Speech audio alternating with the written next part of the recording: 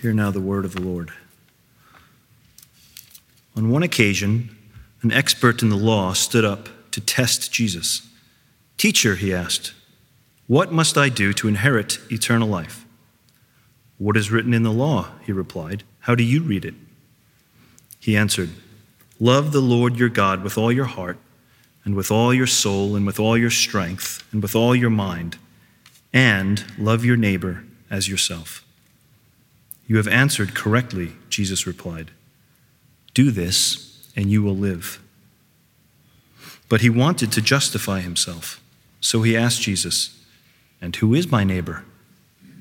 In reply, Jesus said, "A man was going down from Jerusalem to Jericho when he was attacked by robbers. They stripped him of his clothes, beat him, and went away, leaving him half dead. A priest happened to be going down the same road, and when he saw the man, he passed by on the other side. So too, a Levite, when he came to the place and saw him, passed by on the other side. But a Samaritan, as he traveled, came where the man was. And when he saw him, he took pity on him. He went to him and bandaged his wounds, pouring oil and wine. Then he put the man on his own donkey, brought him to an inn, and took care of him. The next day, he took out 2 denarii and gave them to the innkeeper. 'Look after him,' he said, 'and when I return, I will reimburse you for any extra expense you may have.' Which of these 3 do you think was a neighbor to the man who fell into the hands of robbers?" The expert in the law replied, "The one who had mercy on him." Jesus told him, "Go and do likewise." This is the word of the Lord.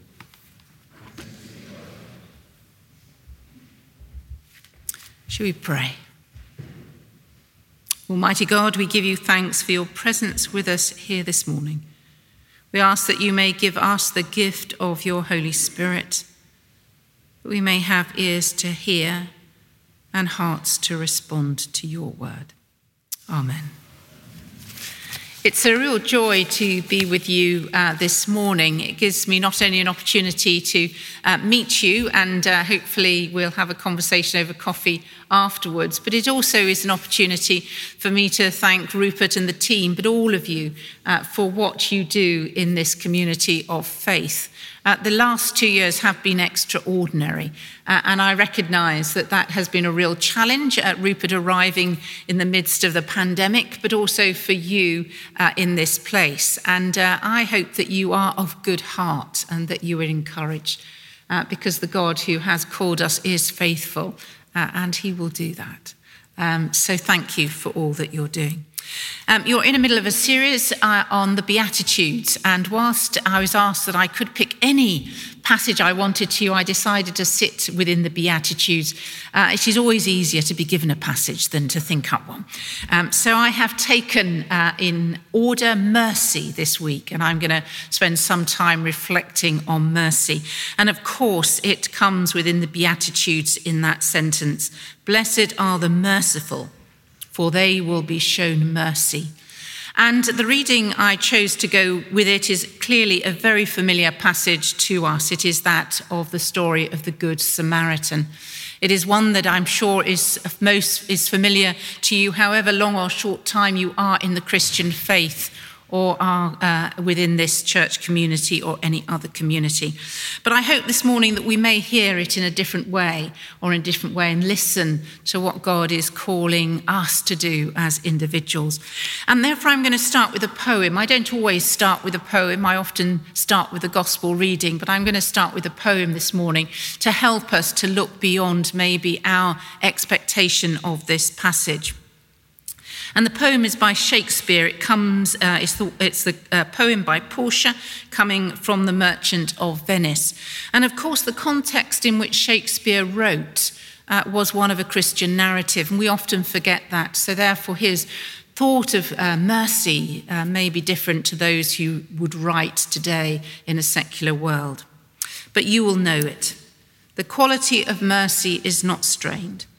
It droppeth as the gentle rain from heaven upon the place beneath. It is twice blessed. It blesses him that gives and him that takes. 'Tis mightiest in the mightiest. It becomes the throned monarch better than his crown. His scepter shows the force of temporal power, the attitude to awe and majesty wherein does sit the dread or fear of kings. But mercy is above this scepter swayed. Mercy and forgiveness are enduring themes that pervade Shakespeare's work. And I'm just going to pick two sentences out of this, themes of which you will hear echoes as we reflect on this passage from our gospel reading. It is twice blessed. It blesses him that gives and him that takes. And the second phrase just to bring out on this day when we celebrate the 70th anniversary of Her Majesty's Queen accession is, "'Tis mightiest in the mightiest. It becomes the throned monarch better than his crown," or maybe the throned monarch better than her crown. The quote itself is an example of the esteem that Shakespeare held for those who showed mercy, and so he expresses it in his poetry. Shakespeare presented mercy as a quality that is most valuable to the most powerful, the strongest, and the highest of people in society. We find mercy thread throughout our scripture. There are something like over 150 occasions on which scripture will look at mercy. And one of the challenges we have with mercy is that, like many of the other virtues, when it is described in English, sometimes we miss the original meaning of it. Because in the original Greek and Hebrew, virtues that often had distinct names merge when they become translated. And we'll pick that up in a bit. But when Jesus was asked, "What must I do to inherit the kingdom of God?" And of course, he was asked this question in this gospel reading, not because somebody wanted, in a sense, to explore their faith. We're told that they asked it because they wanted to trick him. They wanted to catch Jesus out. What must I do to inherit the kingdom of God?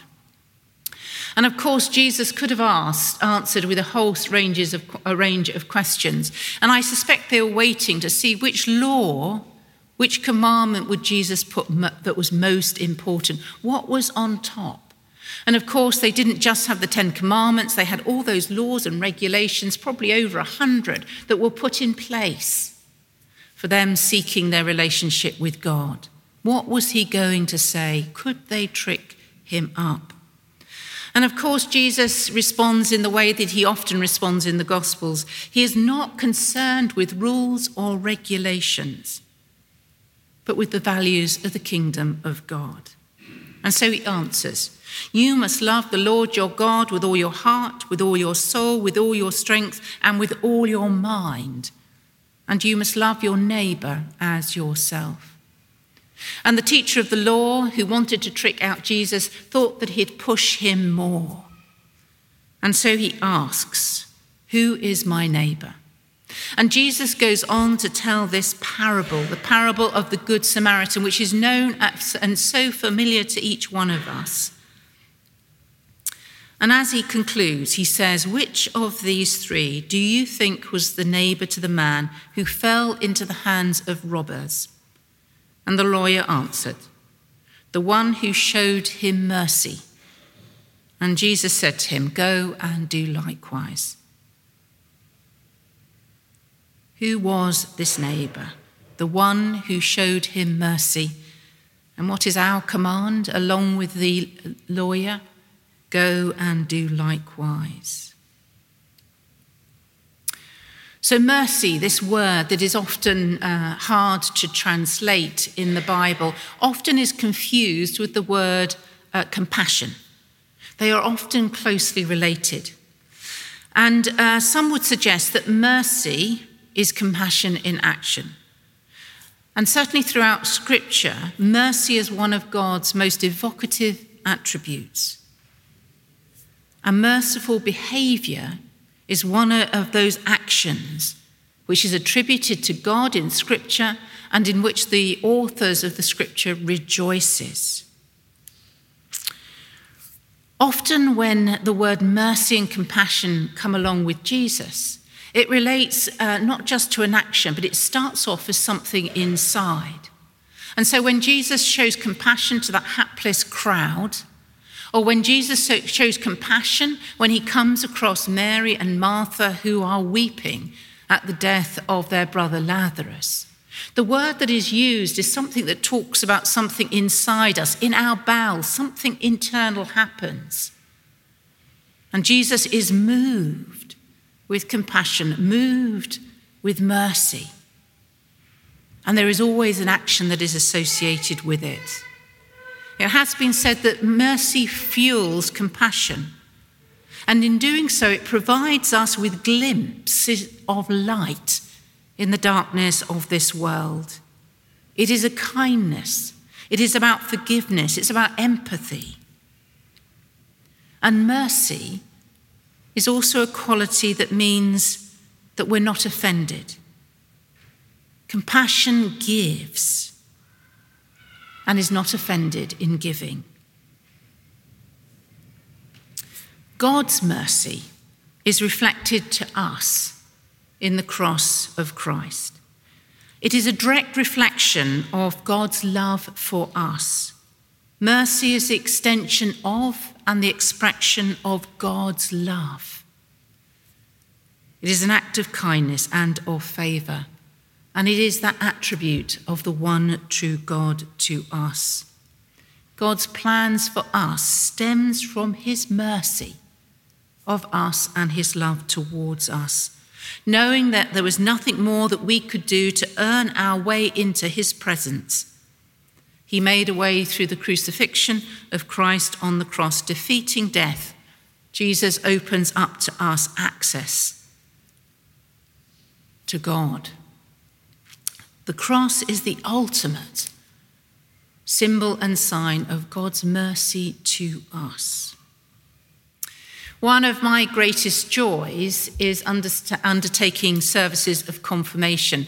At the 9 o'clock service this morning, I mentioned that on Wednesday, I'm not going to just be at General Synod, but I will find my way to Westminster Abbey for a confirmation service of children and young people collected from the schools in Westminster. And then after the service this morning, over coffee, I then heard about the wonderful stories of mothers talking to me about the confirmation of their children, which I undertook here and at St. Paul's Cathedral. And they are wonderful moments, I have to say, not just for the individuals being confirmed, but for me. Because confirmation services are moments where people of all different ages, all different backgrounds, with completely different faith journeys, stand up and affirm from themselves publicly that they want to follow the Lord Jesus Christ. And we don't often get those opportunities, and they are real opportunities for celebration.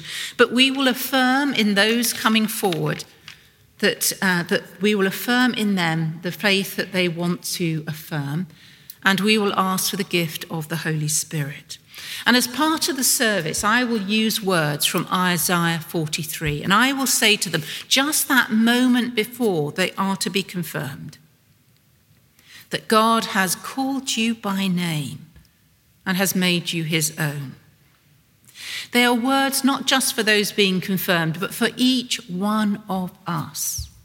And however long we have been a Christian, however mature we think we are in our faith, I think we cannot hear enough the words that God has called you by name and has made you his own.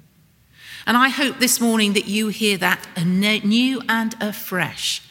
God has called you by name and has made you his own. And he will use the name that we are known publicly by. He will use the name that maybe only those that love us know. And maybe he will use that name that only a few will use us by, that we feel comfortable with or even at sometimes uncomfortable with. God calls us by name. just as he called Nathanael, just as he called the women in the garden, just as he called the disciples by the seashore. He calls us by name. And that name is written on the palm of God's hand, and it will not go. Nothing will shift it. And the psalmist, when he speaks about our names being etched on the name of God's hand, he goes on to tell us and remind us that God is merciful and he is gracious. He is slow to anger and of great goodness, abounding in steadfast love and faithfulness. The God who calls us is merciful and gracious, and he is faithful. The writer of the Ephesians reminds us that God is rich in mercy, and that it was out of his great love with which he loved us, even when we were dead through our own transgressions, that he made us alive together with Jesus Christ. God calls us by name. And we have the ability to respond to him not because of what we have done, not because of what we know, but because of what God has done in Jesus Christ. That is the riches of his mercy. And the truth is that for each one of us, even if today we can recall that moment when we first chose to follow Jesus Christ, maybe the fact is we're not sure we ever had one moment, but we think we do follow him. That each day we can renew that promise and turn again to him and say, today, I will follow you anew. And for us to know that we can do that, not because of what we have done or what we do, but because of what God has done and is doing in Jesus Christ. For his mercy is new every morning, and I am so grateful for that. God has shown us mercy, and it is because of that richness and depth of mercy shown to us that we are able to show mercy to others. It is because of God's mercy that we are able to show mercy to others. But also it is because of God's mercy that we too can receive it from others and be doubly blessed. In our gospel reading, the Pharisees, the teachers of the law, the priests, in listening to this passage, if Jesus had left it with love the Lord your God with all your heart and all your soul and all your mind, and love your neighbours as yourself, they would have gone away feeling good at themselves because they were great at showing how much they loved God and showing their neighbours. They went through unbelievable degrees of a public display of piety. However, that teacher of the law pushed Jesus. And Jesus went on to give this wonderful parable about the Good Samaritan. Who is your neighbour? And Jesus goes on to tell him and all the crowd who the neighbour was. Because the truth is today, our neighbour in London today could be anyone. We cannot guarantee that we live next to somebody who was born in the same country as us, who speaks the same language, or even shares the same faith. We have a mobility of a global population, and we've seen that in a new and different way through COVID, with people leaving the city, maybe others coming in. Both rich and poor, living alongside each other, reconfiguring our communities. Our neighbours today could be anyone. And the growth of IT and technology means that our neighbours could be anywhere. There was a time when we lived in our communities where actually we were all together, based together. We knew who our neighbours were. We often shared the same language, the same faith, and the same values. But not today. We live alongside real difference, which of course can be an opportunity for us, but also can be a challenge. Who is your neighbour? not just as individually, but also as a church.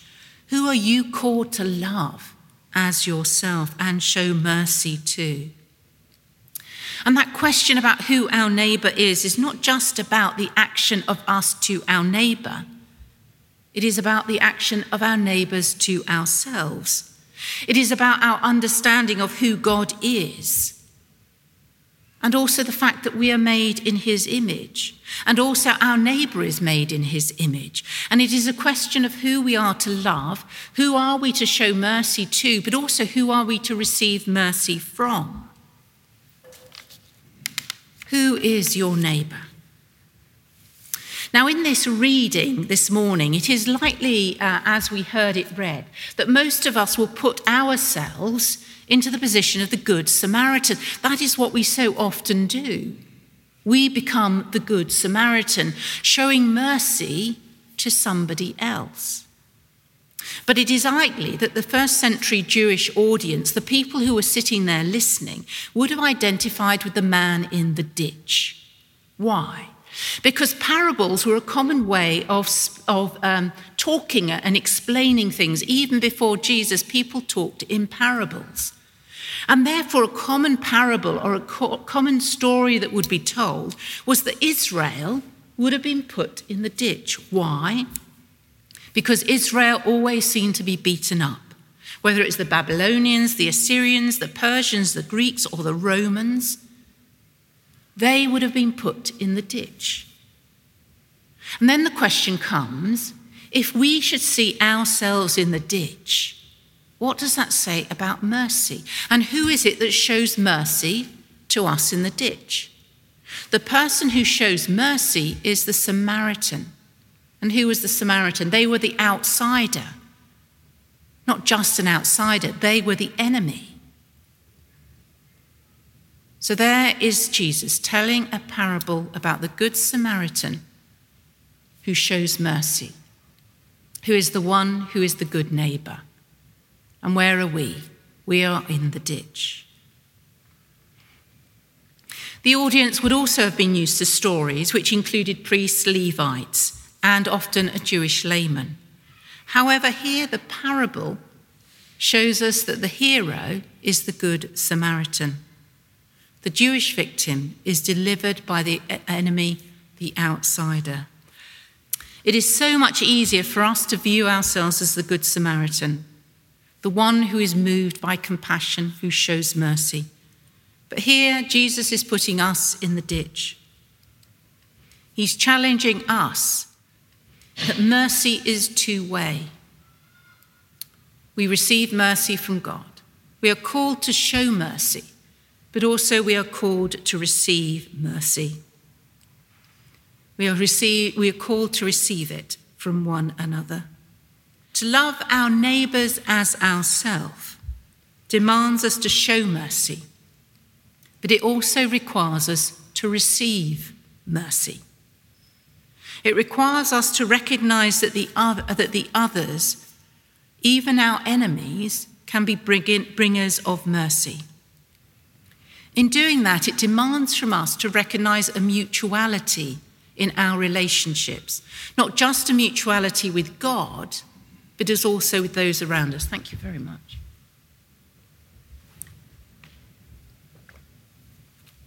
It demands for us to see a mutuality.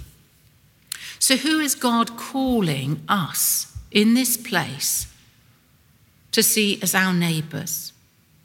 And in doing that, it demands us not only for us as a church to show mercy to them, but for us to receive it from them.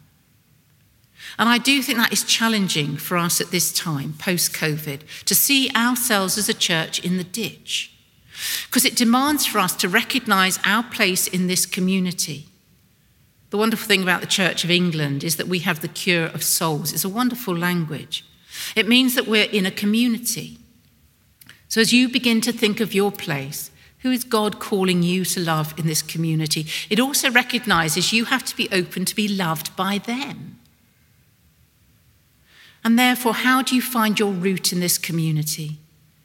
How do you root down in the community so that there is a relationship so you can love and they can love you? even the outsider, even maybe your enemy. If we only see ourselves in the role of the Good Samaritan, we in some sense put ourselves into an exclusive set, like people who do good to others. But if we understand our own vulnerability, the need for us to receive mercy from others, it opens up the possibilities of relationships that are based on an equality and a mutuality. That is the stuff of the kingdom of God. That is what we are called to herald in. That is the light that we have to shine. Those are the seeds that we have to sow on good soil and on bad soil and on rock and amongst weeds. As followers of Jesus Christ, we have to be able to see what he saw, that we are human beings made in the image of God. And we are not made in isolation. We belong to one another in creation. That is the starting point of the church's engagement with community, with society, with the nation, and with the world. And maybe what a good place to begin post-COVID, in the ditch, seeing the other made in the image of God. And I believe that we are most human when we know ourselves to be dependent upon others, because without my neighbour, I cannot be fully myself under Christ. I cannot have that life in all its fullness that Christ offers us. And the parable of the Good Samaritan gives us a model for mercy, which goes beyond how often we view it as conventional. It teaches us that love and mercy come through seeing the other, not simply as I see them, but in the light of God who created us both. That recognition leaves us capable, not only being able to reach out and support the other, but willing to receive support from the other. And I wonder this morning if maybe you do feel that you're in a ditch. Well, this parable is good news. And it encourages you, if you are in a place where you feel broken or wounded, to reach out to somebody, because that is the nature of God's mercy. We reach out for it as much as offer it. And I would encourage you this morning to speak to somebody if something is on your heart that makes you feel that you are in that ditch. Because we have a God who is full of mercy, who is faithful. And we have wonderful people here that can offer you support and comfort from him. But the truth is, if we want to be part of a community that both receive mercy from God, give out mercy to the community, and accept it from others, we cannot do that in our own strength. We need to be people who draw deeper than that mercy which we have in our own souls. We will only be able to do that if we have lives as individuals and as a community of faith that are rooted in God ourselves, abiding in Christ. Because rooted in Christ will allow him to renew us every morning with that gift of mercy, so that we can see others made in his image, that we can discern who is he calling us to love and be loved by. We need to be people who abide. In that wonderful image of that wonderful vine in John, where the branches and the roots are intertwined, rooted in good soil, attached to the branches that are Christ, bearing fruit. And it means that we have to lodge with God in that image that is given by Naomi, who lodges with Esther, who says, I will go where you go, I will die where you die. And that can only come about if we are people who undertake the discipline and practice of prayer, of reading the scriptures and of worshipping, and not just on our own, but together. That here in this community, you put deep roots into God. For it is from that point that you will bear fruit, and that you will be able to receive mercy and give mercy and know daily that graciousness, that rich mercy that comes from God. And today, as we celebrate 70 years of the accession of Her Majesty the Queen, we have in her a wonderful role model. For those that haven't caught her letter that she put out to this country yesterday, go away and read it. For in that letter, she talks about affirming her commitment to service of this country, for she is one that serves. And many of you may know from what she says, but I know from what she speaks of, is that there is a woman of deep faith. She knows that she can only serve this country if she is rooted in Christ and in God. And she knows to do that, she has to be a woman of prayer, of worship, and of reading the scriptures. So we have this wonderful example of this parable this morning. Lives that are able to receive and give mercy are only lives that are rooted in the mercy of God. Jesus said, "Which of these three do you think was the neighbor to the man who fell into the hands of robbers?" The lawyer answered, "The one who showed him mercy." And Jesus said to him, "Go and do likewise." Amen.